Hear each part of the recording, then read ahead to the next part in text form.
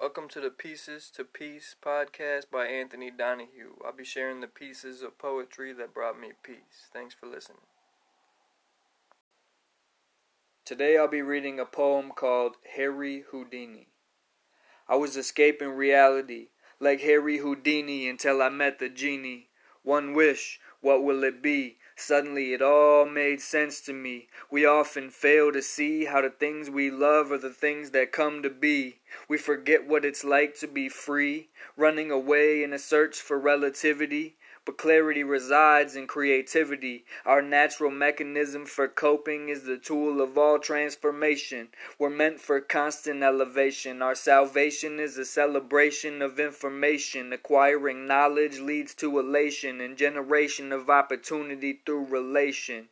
As we learn and teach, we expand our reach by growing the community. There's limitless power within love and unity. We're showing others to accept their sisters and brothers, fathers and mothers. We each have a life to lead beautifully. True love is unconditional.